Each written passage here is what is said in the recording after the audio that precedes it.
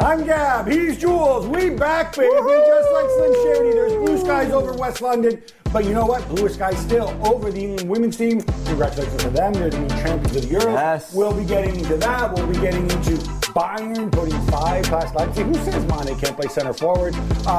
So much going on. We got to catch up on a lot, Juls. Yeah, man. I'm not going to ask how your summer was because that's not why people come to the show for the bands. They come here for the football. So let's get right into it. And at the top, there's one place to start. We got to talk about Liverpool and Manchester City in the Community Shield not at Wembley, at the King Power Stadium in Leicester, as per tradition. Yeah.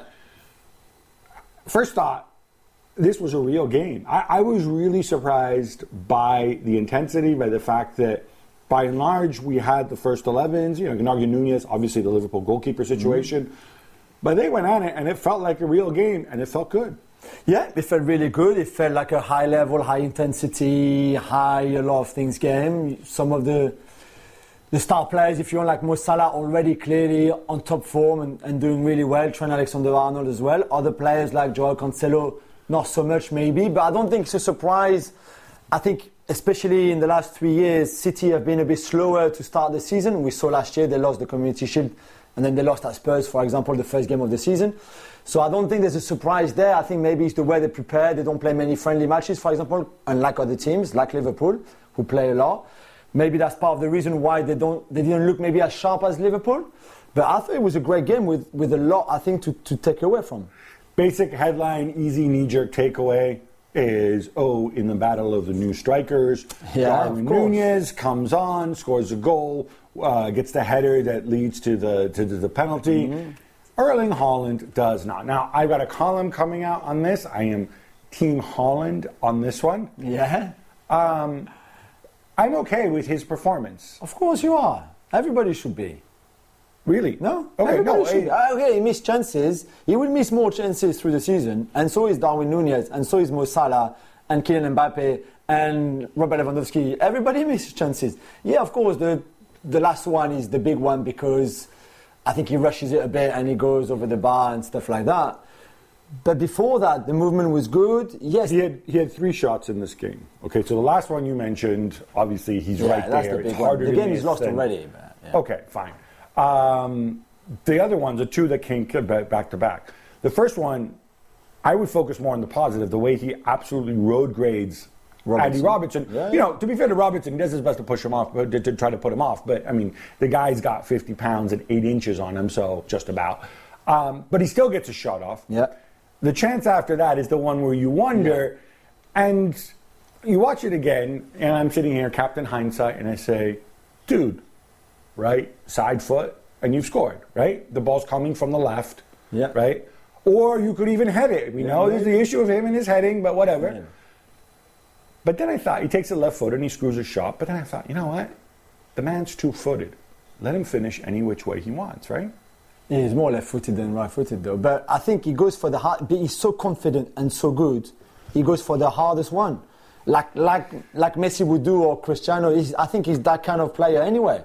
So I saw him and I said, okay, he should have done it right foot instead of his right foot. And then I thought, but he feels so good that he goes with the hardest of the 3 options: header, right foot, or left foot, because really the outside of his left foot was the hardest one. But because he's got that confidence and that kind of level. So I think he missed it, but I don't think again he should be too blamed for that one. I had a bit more issues because me and my boys counted every touch he had, and he only had 3 touches in the first half hour, which I thought was not much. But again, they were under pressure, and Liverpool were the better team for the first 20 minutes easily. So you can understand why. There's a few moments where there's one after 10 minutes where he has to play De Bruyne on the right-hand side, and instead he goes ahead of him because I don't think he's looked and he's scanned before enough. There's one where De Bruyne the through ball should have been better. But this will come with time. I don't think there's anything to worry about Erling Haaland's performance in that game.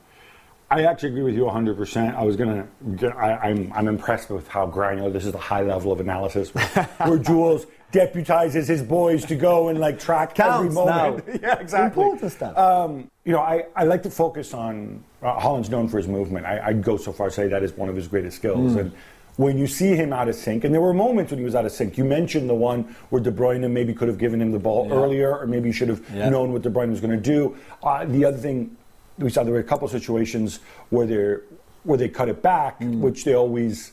It's bread and butter for Guardiola teams, right? Yeah. But obviously he's attacking a space. This is muscle memory. These things, I think, will come. And this is why, for me, people say, oh, the pressure that's on Haaland. And I think this is a low-pressure situation. I think this is a situation where he signed on for 5 years. He's working with Pep. City have won 4 Premier League titles in the last 5 seasons. Yeah, of course, expectations are high, but it's not on him. Nobody's expecting him to walk in. We saw it last year with Grealish as well. It's just the nature of the club. Grealish, the most expensive player in Premier League history at the time, or maybe Lukaku was more, but whatever. Grealish didn't have a great season. Nobody's freaking out over it. So I think this is a good situation for him to grow. I don't think he feels the pressure. I think he's got the right environment. I think if you're a City fan, you can be bullish about it. He could go another 2 or 3 games without scoring, and everything's going to be fine. He's outperformed XG every single season for his career. Not by a little, but by a lot. So I think, but those people who think they're being clever, and they say, oh, look, the last time he had a giant Nordic striker, everything fell apart. So, and they're talking about Ibra at Barcelona. So everything fell apart to the degree that Barcelona only won La Liga that season, which was 2009-10, and they came within a goal of reaching another Champions League final in the year of the volcano ash and Mourinho and all this stuff. So, by the way, it wasn't quite the unmitigated disaster, but he also operated with a real center forward like Robert Lewandowski and did pretty well at Bayern, I think. Aguero, slightly different profile of player, but also very much a central striker. So this is nonsense, right? Yeah, I think so. I did wonder, to be fair, before the game, if Pep would start Haaland.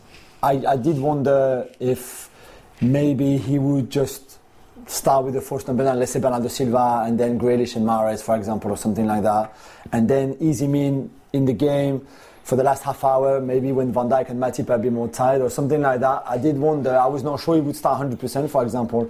And same for Darwin. I was like, okay, maybe Klopp will start him, maybe he won't. I assume Klopp wanted to play the guys who kind of got him there and stuff. Yeah, fair enough. And maybe you start more Haaland, then you start more Darwin, also with the options that you have. I don't know, but yeah, I agree with you. I don't think there's too much to worry. I think Alfie Haaland scored his first goal for City against West Ham, which is the first team that Erling will play against in the Premier League or something like that. So there might be destiny around the corner anyway, as early as this weekend coming. But I don't think there's much to worry. He looks frustrated, which is good, because clearly he was not happy with his own performance and with himself. So, there's still plenty of time. And again, it's a slow start for City. As usual, look at Cancelo, look at KDB to a certain extent. They were not as sharp as Liverpool, so I don't think there's much to worry. Yeah, I thought Bernardo Silva also struggled a little bit relative to the standard that he set at times last season. Cancelo is not an issue. There's in quick hits later we'll be talking about Marc Cucurella and whether this is a must sign or what. I do have an issue with the number 7 though. It just doesn't look right, Gabi. It doesn't look like. I know he's sometimes more as a creator and an attacking player than a left back or right back. But seeing him with that number 7, I don't know, it was a bit weird. I was like, oh no, I'm not sure I like that. It's funny, and I'll digress a little. I did a column earlier this summer. There's a company called SoccerMet, which they did this big, but they kind of said, like, let's rethink football, let's rethink traditional positions, not by where people play, but by what they actually do on the pitch. And they kind of created 14 roles on the pitch, and some of them have silly-sounding names like one-to-one explorer and box-to-box raiders, and using analytics, they put people in each kind of bucket.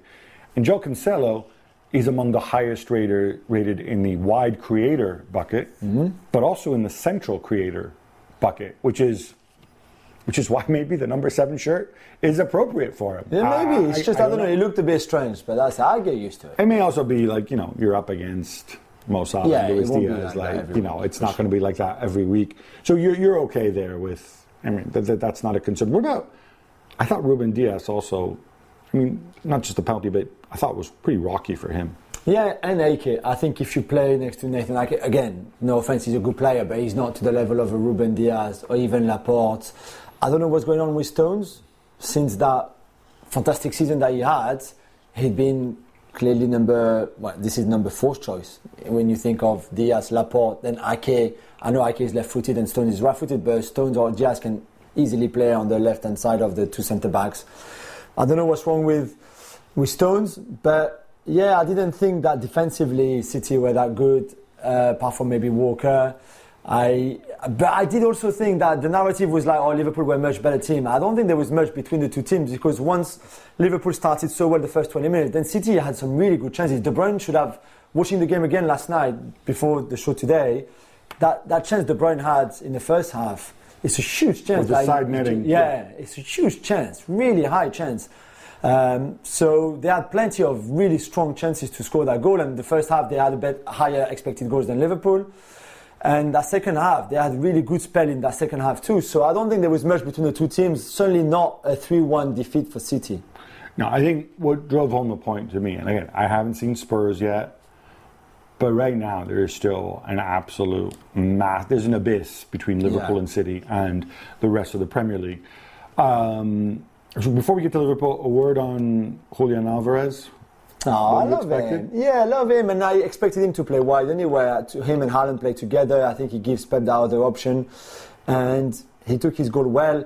Not really sure what Trent is doing on the goal, because he obviously there's a doubt on Foden's position and if he's offside or not, and then Foden hits the volley, and then there's the save by Adrian, and then Alvarez on the second phase scores it. But Trent, if you look at it again, Trent looks at the linesman when the ball is still in play, behind him pretty much. So then he turns and see Alvarez reacting, and then he goes. I'm not sure if Trent can do better. I thought that like Alvarez actually might have been a foul on the keeper, a foul on Ederson, because it looked like he might have had both hands on the ball. But I mean, marginal, community shield, nobody cares.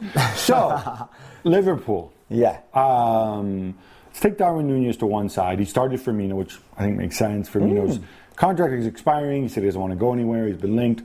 I think it makes sense to keep him around because he's very different from the other strikers. If he's happy to stay, if he shows his fitness, he gets more years. It's kind of like the Milner principle, if you will, except that he's younger. I thought I was just shocked by how fit and how sharp Mo Salah is at this stage. And I'm not a fitness coach, as you can tell, but I do talk to fitness coaches, and a lot of times, different players get fit at different situations, different moments in the season. You can't maintain that level the whole year round. I mean, weird as it seems, like, should we take it? Should there be any concern that he's going at this level this early? So this is my theory, and it might be completely wrong. I don't know. When Liverpool and Klopp and his fitness coach and technical staff prepare the pre-season, right? They go individually. Okay, this is Trent's program. By the way, I thought Trent looked buff. I was like, whoa! He clearly worked in the pre-season. So they go individually. With Mo Salah, there's no World Cup, so maybe the heavy pre-season and heavy fitness work that you can give him now is okay. Because if he picks now or between now and beginning of November, for example, it's okay. He'll have a month rest. Whereas he can top up. Exactly, during that month off. That's a really good. You see what I mean? Whereas someone who's going to go to the World Cup, and let's say like a Trent Alexander-Arnold, for example, is going to play every game with England at the World Cup, and they go to the semi-final, to the final, or they win, and blah blah blah. This is such an extra load of work and fitness and everything that if you give him the same preparation and pre-season fitness work as Mo Salah, he might explode by beginning of November or through the World Cup. So you clearly maybe you can put much more load on what Salah has been doing in pre-season and now in the start of the season than someone who's going to go to the World Cup. And that's the luxury that I think all the clubs who know who's going to go to the World Cup and who isn't will have in terms of fitness work and preparation for those players, especially the likes of Salah, of like, okay, it's okay, we can push now because he will have that month off, mid-November to mid-December. For Trent, if you push too early and too much, then you risk losing him to injuries at some point. It's not just the injury aspect. I think it's just purely it's purely the fitness thing. Yeah, right? fitness thing. Hear about this. Deep. You are going to have a dip. Well, he can go all out. He can go balls to the wall, Completely. as the scientists say, and then take 2 weeks of total relaxation Exactly. in the first part of the World Cup, and then come back, Exactly. and then go and jack it up again Mini and really pre-season. carry them. Yeah, Exactly, completely. Not even that mini, actually, given how long the World Cup's going to last. You're right, yeah. So beyond that, I thought Liverpool looked good. When Nunez came on, I was really... So some of the concern, we mentioned expected goals before. Nunez is somebody who said has also way outperformed his expected goals. Yeah, in the one season. For that one season, he scored a ton of goals. So some people are like, meh. But then I look at it and I said, if this guy never scores, he still contributes so much. I thought his movement, I thought off the ball, I thought he was unselfish, has a physical presence and so on. Yeah. You know, people are going to say, who's going to replace Mane's goals? Well, obviously Salah and somebody else, but you've got Jota, you've got different people who can chip in. But like, I almost feel like he doesn't need to be a massive goal scorer for Liverpool to be an important part of that front three. I think he can offer you other things. And by the way, scoring on his debut, like Van Dijk, Salah, and Mane, and the club is pretty good, I think. But it's all the runs, it's the pressing and the counter pressing, the physicality as well. So even if he doesn't score, he will contribute by, I don't know, taking 2 defenders out of Mo Salah's way, for example, or coming and helping Luis Diaz on the left-hand side, or making room for a run from one of the midfielders. Not that they run too much towards the box anyway, but that kind of stuff, I think he will help you with that. I have to say, I was surprised how sharp he was, how in the rhythm he was, how in the whole thing. He looks so simple. He looks like if he played with them for much longer than he actually has. And I didn't take too much negative from his friendly matches and some of the touches that he had. And I think, again, when you work hard, Klopp was right at the end of the game when he said, you look and you don't think how tired the player can be. And if he misses one touch, one control or 2 control, it doesn't become a bad player. But I have to say, I was so impressed by the half hour that he had in that game. All right. I'm going to set a little task for each of us, and I've already thought of mine, so you can think about it while I give my answer. No team is perfect. Let's identify. I'll identify a weakness for Liverpool this season, and you identify a weakness for City. I'm going to go first. And I'm not going to be imaginative on this. No. To me, the potential weakness, the thing that could undo them this season, like last season, is the middle of the park. Yeah. I think I'm stating the obvious here. I don't know how many minutes, how many games Thiago Alcantara can give you based on his track record, based on the past. He's going to have a World Cup and whatever. I'm not sure. And obviously Jordan Henderson is now a year older. I know you're not the biggest Henderson fan not at all. And I'm not sure if Fabinho has a natural replacement. I'm told Fabio Carvalho can play anywhere. I think Keita's in a contractual situation. Maybe he'll be more motivated. Harvey Elliott came on. So who? Harvey Elliott. Harvey Elliott sit again. I mean, again, with Harvey Elliott, I like seeing him. I love his attitude. He's a guy who was a forward most of his life, right? A winger. And then, but it's fine. You can get reconverted. Trent got reconverted, right? So that's fine. But then it just feels like there is a bit of a drop. And I'll be really curious to see how they deal with it during the season. I'd love to know their mindset. Maybe he's just... I don't know. You watch Fabio Carvalho. I know he can play anywhere. Can he play midfield? Is it a Harvey Elliott situation? Yeah, but he will need a bit of time. He's not ready to play now for a team like that in midfield, that's for sure. Is Curtis Jones about to go back to being the player? Every summer we said the same thing because we love him a lot. So we hope, we hope. You pull at a thread, and that might be the only sort of evident potential weakness that I can see. Yeah, I agree. For City, I didn't give you much time, but I'm sure you've thought about this. I still think that defensively there would be gaps, there would be holes to pick from opposition, especially a team like Liverpool who can hit you so quickly on the counter attack, and that's where they're vulnerable. Is that with the ball they are amazing, and they will score a ton of goals and everything, but when they lose it, as we saw by Liverpool, and if you've got players who can play in quick transition forward, they will struggle. Cancelo will struggle. Walker has the pace to recover pretty much everything, but I'm not sure about Diaz, Laporte and Ake or Stones at the 4 centre-backs. Again, how well they will do with a super high line, and I think that could be That could be. And this is about the defenders. This isn't something you're going to solve by saying, "Oh, look, let me play Calvin Phillips with Rodri," No, exactly. and then there's two of them, because it's not about stopping them. It's not about shielding the defense. And it's an attacking-minded team anyway, so they will. Could always. we see three at the back as? I don't think so. As an option. I don't think so. It'd be interesting to see what Cucurella brings. I think he can. If Cucurella comes. If Cucurella comes, then because he played as a third centre-back with Brighton last season, I think he can offer you a hybrid back 4, back 3 maybe. Or so can Kyle Walker. So can Kyle Walker, to be fair. And then you play, you can play Cancelo as well, and you can. Yeah, it's interesting. It'd be interesting, but I think that's where it could be an issue. I think, and this is a theme that we're going to talk about more, I'm not going to get into it, it's just a little foreshadowing, but do you know what the average age, according to the reference website I looked at, of Manchester City is? No. 27.3. Okay. Which feels a little high. And I'm wondering if, obviously they do want to go young. It's not an aging team by any stretch, right? But I think a year from now, that's going to be a big summer where we're going to start necessarily seeing, if Pep sticks around, and I assume he will, this team get younger or start to, obviously Sterling leaving, I think is a part of that too. Yeah.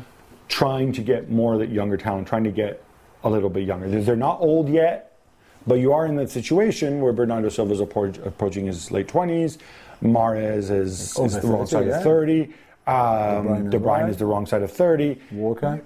Yeah, you're moving in that direction. So it is something I think that they start to think about.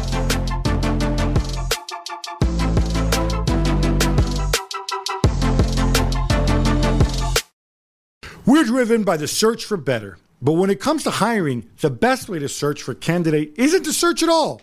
Don't search. Match with Indeed. If you need to hire, you need Indeed.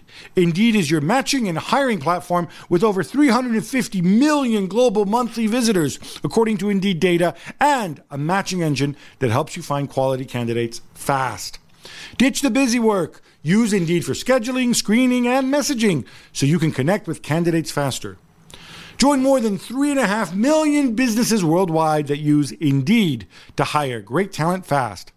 And listeners of this show will get a $75 sponsored job credit to get your jobs more visibility at Indeed.com/Gab. Just go to Indeed.com/Gab right now and support our show by saying you heard about Indeed on this podcast. Indeed.com/Gab. Terms and conditions apply. Need to hire? You need Indeed. All right, enough Community Shield from the King Power Stadium. How about some quick hits instead? Let's go, Gab. England win the Women's European Championships, beating Germany 2-1 in extra time. Juls, worthy winners? That's a good question, Gab. There was a lot of controversy, I thought, in that final. I think Germany, at times, were the better side too. But England were very strong mentally, I thought. They were very clinical in the way they took their chances, especially the first one, and what brought back Kira Walsh, by the way. They were good, they were strong, the togetherness, tactically, didn't really make any mistakes. Then they rode their luck a little bit, of course, with the referee, a couple of decisions, with some of the Germany's attacks, because I thought Germany build-up was really impressive at times. Germany fluffed several chances, of course, hit the woodwork. I think if we look over the course of the tournament rather than the final, I think England definitely, from what I saw, and you saw more of the tournament than I did. I'm heavily influenced by the fact that, it's Germany, but also the Spain game, when Germany played Spain, were in the group stage, and maybe it wouldn't have mattered, but Spain, without their two best players, I thought bossed Germany. We'll say this: Germany very unlucky, lost one of their best players through COVID, whose name escapes me right now. Buell, I think it is. And then obviously having the issue with Pop in the final, not able to play. There was just everything going England's way, from the injuries to Germany to the fact that they have the best manager ever, maybe the best squad of player ever. So in the end, it's, finally, it was always going to come home at some point. It's great that it's the women's team that brings it. It's not home. Football belongs to the world. It's great that the women's team brings it home before the men. That's for sure. This is the second major trophy for England, Gab, of course, as we know, men or women. And like the last one in 1966, it came against Germany. And like the last one in 1966, it was at Wembley. It was at Wembley, and at least according to German media, it comes with controversy. Yeah, They're not happy. They're not happy at all. The German coach, Martina Voss-Tecklenburg, had major issue with what she thought was a handball penalty. Leah Williamson in the first half. There was VAR in this game. The referee didn't call it. VAR, we know, looks at it because they look at every goalmouth incident, but they decided there wasn't enough evidence to award the penalty. Now, look, and the reason I'm bringing this up, I just want to make this very clear. Like, I don't like people who patronize women's football. I don't cover it. I am happy to defer to experts. That's why we have people like Sophie on. Yeah. But I think it should be covered the way we cover the men's game. Yeah. And if this was a men's final, we would be talking about this endlessly. And Germany would be talking about it endlessly. And they are talking about it endlessly. Yeah. So what's your verdict on this? I still think that the ball rolls over Williamson's shoulder and then the arm, and her arm is up. So I think it could have been given. And if it's given the first time by the referee, it's not overruled by VAR in the same way that it's not given and VAR, we're not going to give it either. I think it's that. I think, the VAR, enough evidence to overturn. You could look at it and say the elements are there because our arm is in a natural position. Also, the ball's going in the net. I know Ellen White is nearby, but still. Yeah. So take a look at it. It's something that kind of you don't want to gloss over because it's a big issue in Germany. Yeah. We're in England, right? Nobody's talking about it. A few are talking about it, but they are very angry, and it is something that dominates debate. Meanwhile, Juls, South America crowned their women's champion as well, with Brazil beating host Colombia 1-0. Yeah, 1-0, and Colombia put a good fight, to be fair, in that final. It's the 8th Copa America that they won in 9 editions. So clearly Brazil confirming their domination, which is not new, on South American football for the women's game. But it's good for them, and there's a World Cup coming up where they need to shine. They haven't for a while, so it's a good preparation, even if we're not really sure exactly when that World Cup is going to be, if it's going to be postponed or not. But certainly, it's a really good thing. So well done to Brazil. 25,000 people there. I thought good crowd for the really good crowd again. And Gab, the growth of the women's professional game has been evident in the last few years, as we saw as well in the Euros and in the Copa America. So what happens next now? It's one of my favorite arguments. Look, I think it's great that the club game is growing, and at the highest level, you have elite women who have access to super professional facilities. I think at the same time, we have to think of the base of the pyramid. Right now, the countries that are dominating women's football are the countries that have the most money. Yeah. Whether it's the U.S. with Title IX in college sports and universities, whether it's the European countries, they are. I think it's something like 1/5 to 1/4 of federations around the world who don't even have an elite women's program. And further down the pyramid, it's great. We have a professional league with these many teams, great, subsidized by men's clubs in many cases. In others, it's standalone. But what happens further down the pyramid? What happens? Semi-pro women, can they get women's health issues, insurance? All these things, I think, are important. And we have to look at what generates revenue. One thing that we know generates revenue, because we've seen it again, is international women's football. Yeah. Bayern win the German Super Cup, beating Leipzig 5-3.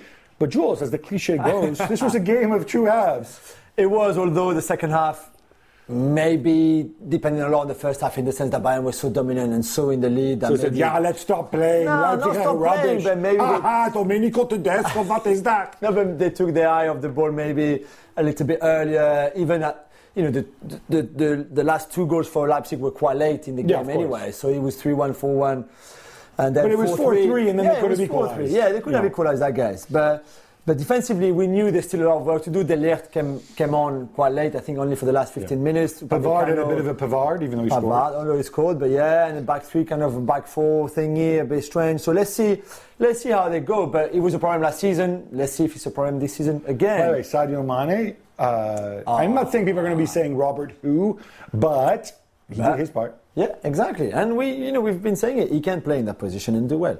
And late in the game, Gab, we saw something which was either accidental or pure evil genius from Dani Olmo. Tell us more. Yeah, so basically there was a player down, Alphonso Davies, and Alphonso Davies was down, and so but they put the ball out of play, and essentially he goes right up to the touchline, and he stops the ball. Well, it's not actually out of play; it's right on the touchline. But Bayern, your boy Lucas Hernandez not paying attention, thinking, yeah, the ball's going on a play, let me take a free kick. Let me take a throw in. He goes over, picks the ball up, and obviously, German assistant referee. You saw him, he was waiting, he was ready. The linesman was ready. And so they end up getting a free kick in a very attacking position, which I thought, Danny, if you're watching, por favor, tell us. Yeah, I can tell you he meant to do it. It's funny because Stevie and Frank on the show last night was like, no way he'd be that clever. Of course he is. That's Maybe why. they're just speaking for themselves. I don't know. Exactly. Sticking with Bayern, they've hit back at Robert Lewandowski. Actually, he's not that anymore because he's in Catalonia now. Yeah, so I need to come up with a Catalan accent for this.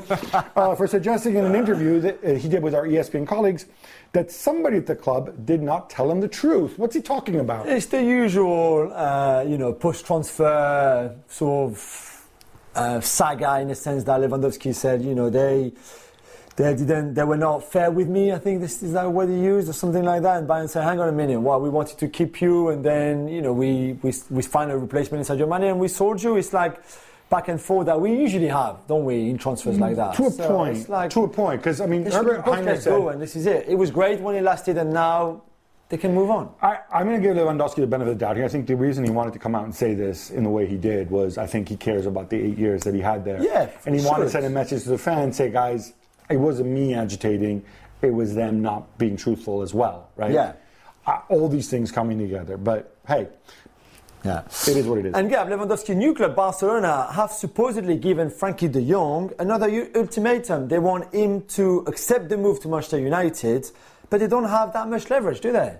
No, they have zero leverage because the man has a contract. I have to laugh when they say, like, these are your alternatives. Either take a big pay cut or move to Manchester United. And he's like, he sits there and he says, hey, look, I got a contract, I got lawyers. It's as simple as that. I think at some point, obviously there's an issue with deferred wages, which are owed to him. I'm sure United will make up that amount. But ultimately, it's not a great look for anybody involved. And ultimately, if you're United, I think back to something Sir Alex Ferguson told me that he likes to tell players, like, the money will come to you if you wait. Don't make it about the money.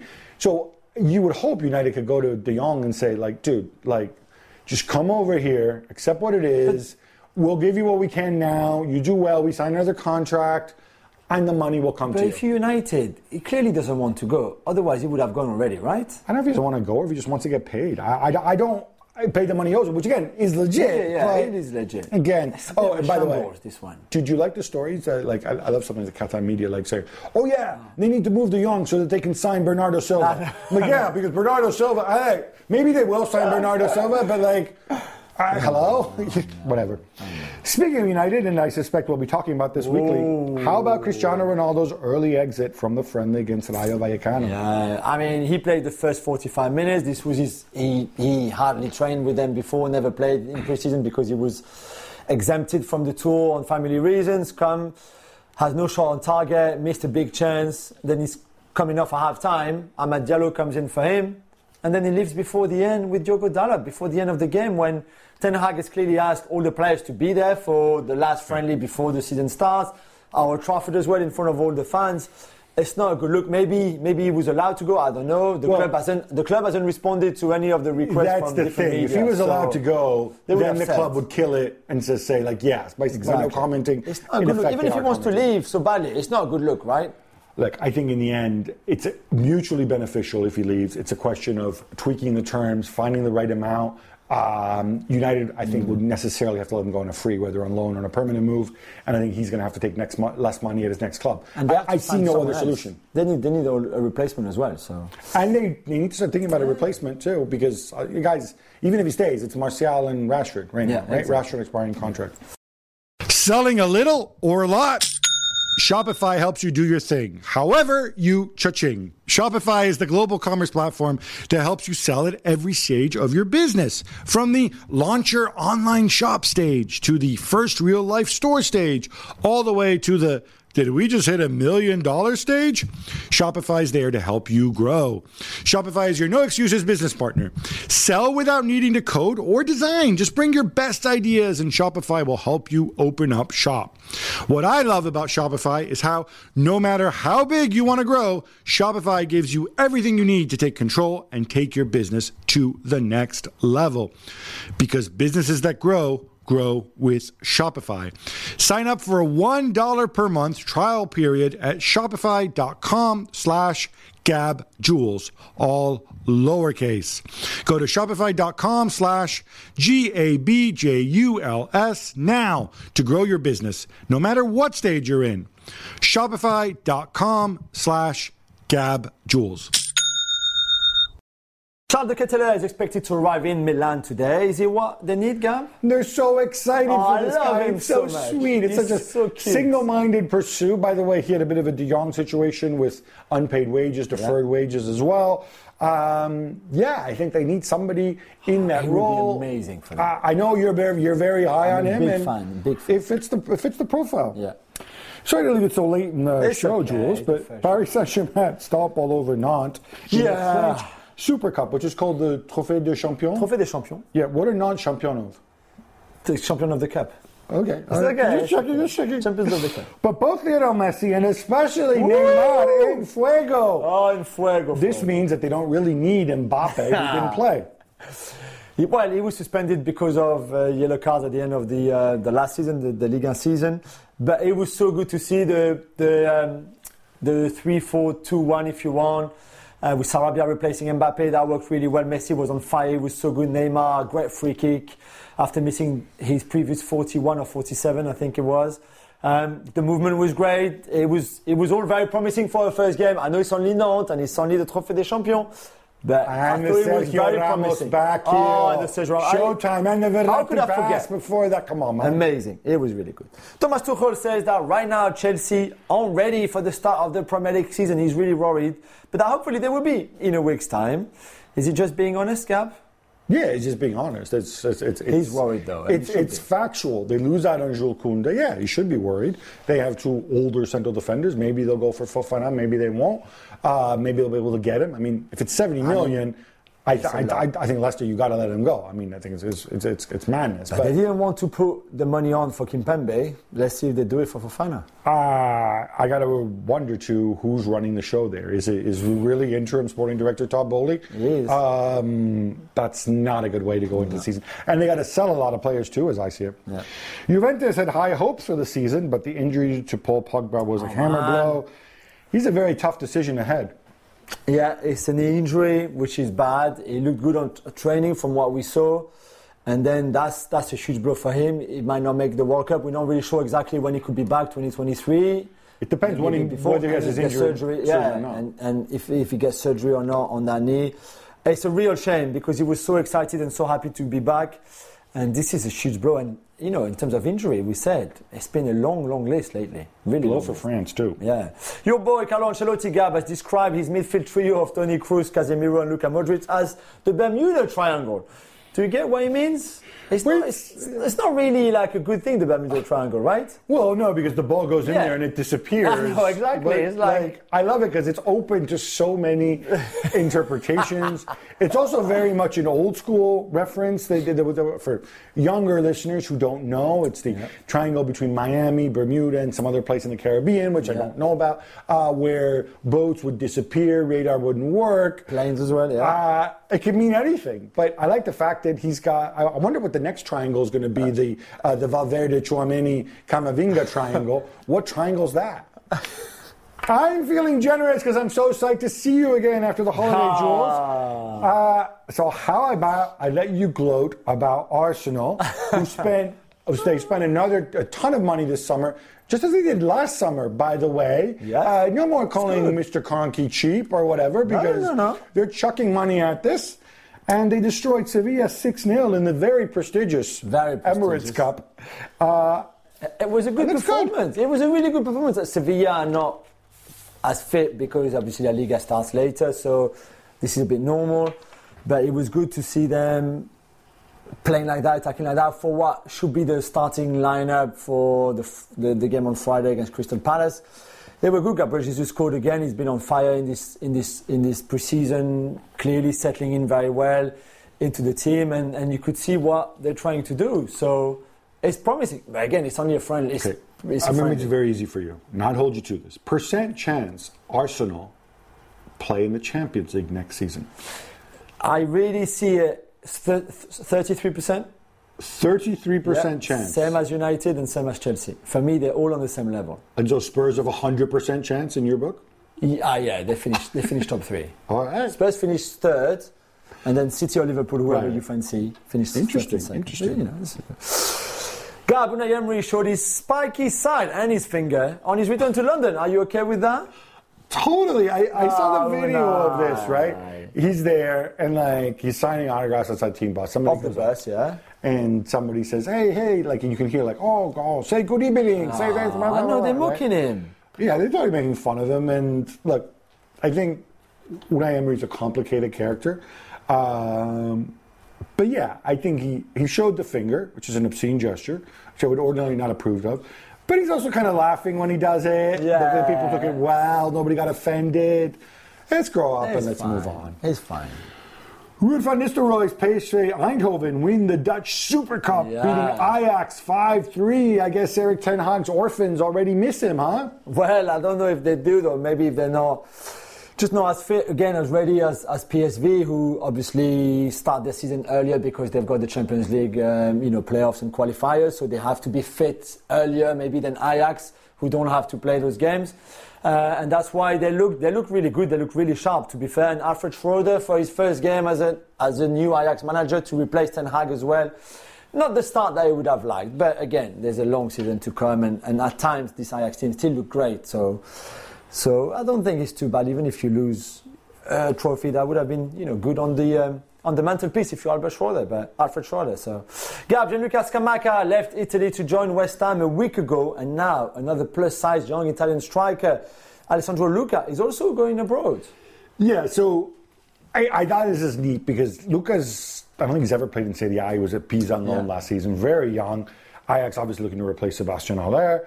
They're going for young players, and it's just such a new thing for those of us in Italy to have young strikers going abroad. Yeah. Although weirdly, Scamacca had a sort of a complicated development, so he spent time at Pek Zwolle many years ago when he was very young. His English is decent, I thought. For an Italian, yeah, surprisingly good. So did Graziano Pellè. Talking about giant Italian striker, but this dude's really tall. He's like more than 2 meters. He's like 6. So he's like Peter Crouch size. I am so curious to see how he develops. Honestly, I don't know who's advising him. I mean, he's played a few times with under 21s. I'm not going to vouch and say that he's the next big thing, but whoever's advising him says hey, football's changing. Let's develop. If you stay in Italy, you're going to become Pinamonti, and you're going to continue being loaned out to a bunch of crappy teams, and you'll play back to goal and set pieces. At Ajax, who knows what you're going to do? Learn a different football, learn a different language, educate yourself. A big wide world out there. It's good, and what I really care about, it's good for the Italian national team too. Exactly. Let's keep the Ajax team going, shall we? Benny Mac. Benny McCarthy, the legendary Benny McCarthy, has joined West Ham United as an assistant coach to Erik ten Hag. I did not see this coming. No, Manchester United even, not West Ham United. But yeah, as a striker coach, he will be. Which I love. I mean, I love a striker coach. I think you should have coaches for all the different positions and stuff. And I think it's better when it's Benny McCarthy actually teaching the strikers, or helping the strikers, or coaching the strikers, than when it's Phil Neville. Remember when Phil Neville was trying to tell Robin van Persie how to position himself and how to shoot? And I think, Robin, you can just imagine what Robin told him. So welcome, Benny McCarthy, to England and to Manchester United. And by the way, if you're a Benny McCarthy fan, as I am, our old pal Graham Hunter did a very long interview with him, which is just a fantastic listen. He's one of the more interesting people out there, without a doubt. The hype meter at Roma is dialed up to 12. Gab, not only did they beat Spurs in a pre-season friendly, but after adding Paulo Dybala, Jose Mourinho is looking to add Gini Wijnaldum and Andrea Berluzzi too to the squad. Gab, if Dybala's unveiling is anything to go by, Roma fans can't contain themselves. What incredible scenes. What, 10, 15,000 they were? If you haven't seen the video, this is unbelievable. I mean, just getting all these people together, singing songs and stuff. In the middle of a hot summer in Rome, and everybody in Rome, they're all down at the beach, they're all down in like Nettuno, Fregene, Ostia, places like that where like the more working class Romans go, and then the posher ones go further afield. No, they all come back to do what? To watch Paulo Dybala. Not Lionel Messi, not Cristiano, to watch Paulo Dybala walk out of a building. They filmed it. It looks so cool. Listen, we've been critical Mourinho, whatever the football. Look, they've improved by 1 point in the league and 1 point in the in the standings, or 1 place in the standings. Last year the year before they reached the Europa League semifinals. This year they won the Europa Conference League. You could almost say they're maybe equivalent. Yeah. But you know what? None of it matters. What matters, and this is what I'm starting to understand about Mourinho, what matters is getting buy-in, getting people G'd up, getting people excited, because once people believe, they can go and achieve more. And he's certainly done all that. Yeah. Let's see what he does. But by the way, attacking trio, Dybala, Abraham, Zaniolo, the Daz. Huh? It's pretty good, doesn't it? Now, we thought Bordeaux were headed to the third tier for financial irregularities. We were wrong. Somebody showed them mercy. They were saved. You know, in French, we have an expression when you save by literally the skin of your bottom. I don't know if in English it works. But this is what happened. Literally, they were saved at the last minute by almost the last appeal that they could go to. Well, like Macron himself saying no. Not really. Not Macron, but the whole region, the Gironde and the MP for the area, or everybody getting together. And Gerard Lopez somehow managing to save them. They start in Ligue 2. He's a charmer. He charms. They drew their first game in front of a sellout crowd at the Malmö Stadium. So amazing. I don't know how well they will do because they could not really sign anyone and things like that. But at least they're in the second division with a chance to go straight back up. How did they do it? Did somebody who was supposed to replace them in the second division say, sorry guys, or did you do the Italian thing? We've done this in the past in Italy. You know what we did? Like, we just added a team. So we'd have like 21 teams in Serie B or whatever. No one was going to replace them in the second division, basically. So you would have a second division with an odd number of teams? Yeah. Why? Because I think there was always, that might have changed if it'd been confirmed that they were going down to the third division. And they found a way with the investment funds, so Fortress and King Street, to change the way the debt was structured and all of that. I don't know exactly what they did, and I think Gerard Lopez himself put more money in, his own money. But I guess the most important for them, for the fans, and it's a historical club. You know, you want to see that in Ligue 2, so you know. By the way, I watched the Anna Delvey film on Netflix, and I believe Fortress were the people who funded the Anna Delvey. And Bordeaux as well. How to pick winners. Few things, exactly. Nah, I'm kidding. We kid because we love Fortress. Chile, I found another appeal with FIFA over Ecuador and Byron Castillo. Remember that story that we told you a few shows ago? They said that they've got evidence that he's Colombian and not Ecuadorian, and that both he and the Ecuadorian Federation admitted this in 2016 and 2018 respectively. What's going to happen? They're going to lose all the games that he played in? They say they also have evidence that he does not have a brother named Byron Castillo with the same name, but spelled differently. Oh, my word. Look, I think FIFA are in a tough spot because you can apply the letter of the law and then it becomes entirely possible. FIFA would want this to go away, but they come out with so much evidence. There is precedent. To me, it would seem weird and cruel on the balance of the impact that Byron Castillo had. On the other hand, laws are laws. You field an ineligible player, especially if you do so knowing. I mean, if they can prove that the Ecuadorian FA knew that his papers were falsified, I think they're in serious trouble. Again, FIFA would rather not be dealing with this, but they have to deal with it in double quick time. Terribly sad story, meanwhile, involving Sebastian Aller, newly arrived at Borussia Dortmund, Juls. Yeah, that's right, Gab. They detected testicular cancer, is that right? Tumor.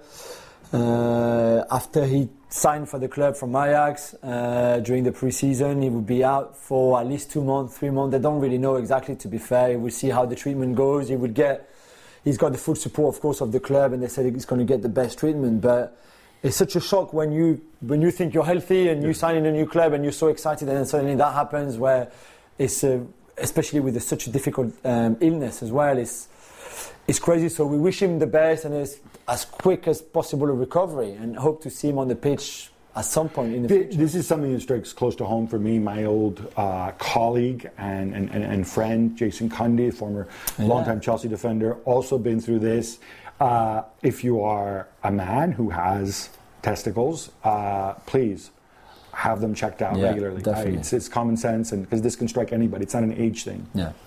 UEFA have opened an investigation into the behavior of supporters in the Champions League qualifiers between Fenerbahce and Dynamo Kiev. What is this all about, Gab? Fenerbahce fans allegedly singing songs about how much they love Vladimir Putin. It's obviously linked to do with the invasion of Ukraine and stuff like that. I don't think, and obviously there's bans on discriminatory behavior and there's bans on taking political issues. I don't think you treat this as a political thing. I don't think Fenerbahce fans are Putin loyalists or people who work for Russia today. I think they're simply trying to wind them up. Yeah. I don't think it's acceptable. I don't think you joke around. You joke around with war when people are dying. And by the way, by the way, this applies to the other side. If Russia were allowed to compete, winding people up that way on the other side would be just as wrong too. So I think they need to crack down on this. Definitely. Brighton are reportedly continuing to demand £50 million for Marc Cucurella, and reportedly Manchester City are willing to walk away. They say, no, we got this price for him. Makes sense to you? Yeah, it makes sense that 50 million is a lot. It's too much money for Cucurella. I think they bought him for 18 million. That was the release clause at the time. It doesn't matter what they bought him for. There was the release clause. No, I know. What's he worth now? No, I'm just saying 18 to 50. That's a huge profit that Brighton would make. I think 40 is his value right now at best. I love this idea, though, that I would love clubs to be more disciplined about this, not fall in love with players. Say, Manchester City, whatever value you put on him, if you think he's worth 30 million or 40 million, you go to that level, and if it goes beyond that, you walk away. Same thing with Brighton. This is your value. Yeah, of course. If you put 50 million on him, you are saying that he is worth 49.9 million to Brighton if he stays. That is how much he adds, right? Yeah. And that's why you say 50 million. Yeah, it's a poker game, but I think that's a deal. Luis Suarez has a new club. He's going back to where he made his debut at Nacional in Montevideo. That's such a lovely story. It's a good story. Obviously, he's bounced around and he kind of drew it out, but he says, look, I'm home and everything. What I like about this and what I was told was Luis Suarez obviously had offered an opportunity to go to MLS. One of the reasons he chose Nacional was, and I think this could be an issue for people like Gareth Bale, for example, who went to MLS, is he says, well, when does the MLS season end? Because MLS season will be ending earlier, and if he signs from an MLS club that doesn't make the playoffs or gets knocked out early, he's going to kind of have like a whole month without football before the start of the season. And no, he wants to be sharp because he wants to make the World Cup count, which... Good for him. Good for Luis Suarez doing a bit of homework, unlike a lot of players who just kind of parachute into MLS, like somebody I could name, but I won't. I'll save that story for another time. Brazil won the FIFA Esports World Cup. Are you impressed, Juls? And then will this have any bearing on what might happen in Qatar? Well, yeah, it's a bad omen because I've checked, and every time a country win the Esports World Cup, then the same country don't win the World Cup. See? I'm only kidding. Okay. I don't know. I don't know if I'm impressed or not. Yeah, well done to them. They're very good at video games in Brazil as well, and I don't think that will have any sort of impact on what happens in Qatar in the real football World Cup. I don't know, but I guess it's a good thing for them. I don't know. Okay. Not an esports guy at all, but I believe they did this under. This was like the last Esports World Cup under the name, of course. Really interesting to see. Are they going to do this again? They'll have an Esports World Cup playing some other video game? Don't know. It's interesting. Tough day for Bayer Leverkusen, Gab, as they knocked out of the German Cup in the first round by third division side Eversberg. Yeah, it's a big team. It was the big Bayer Leverkusen team. It's not like they played the kids. It was a big, and it was great. I think it was a 4-3 in the end. This was a trophy where they thought going into the season, we had a shot to do it. Yeah. I think my man Rico Suave Gerardo, he's going to have some things to figure out. It is kind of, it does tell you how the cup matters early on. It's brutal. Because now it's kind of like, okay, so our season's going to be defined by Pressure. Europe, and can we make the Champions League? And, you know, they haven't brought anybody in, but they haven't really sold anybody of note. They hung on to their stars, so they were hoping to make that leap forward. Somebody named Paul Stratton came on for Everton to score a penalty in their friendly against Dynamo Kiev. Jules, why do we love this story? We love this story, Gad, because Paul Stratton is a fan, a long life Everton fan, who came on, as you said, to take a penalty and score it, by the way, and celebrate in front of the fans as a reward because of all the great charity work he did for Ukraine and the people of Ukraine, with his like minivan or bus to go and deliver food and all sorts of other things to. He would stand at the Polish border, on the border with chocolate and just give chocolate to people who come through. And then I think it's an incredible story, an incredible reward to him, well deserved, by the way, well done. I guess his dream is to, you know, sometimes at the end of the season you get to play on the pitch, but it's an empty stadium. This one, it was full. Goodison was full, and he got the ovation that he deserved. So well done, Paul, and well done the club and Frank Lampard for allowing it, and Dynamo Kiev as well. Really nice touch from Everton. Very nice. And we have a winner, Gab, in the Wagatha Christie case, and it's not Rebecca Vardy. No, it's not. What a shock! What a shock! No, look.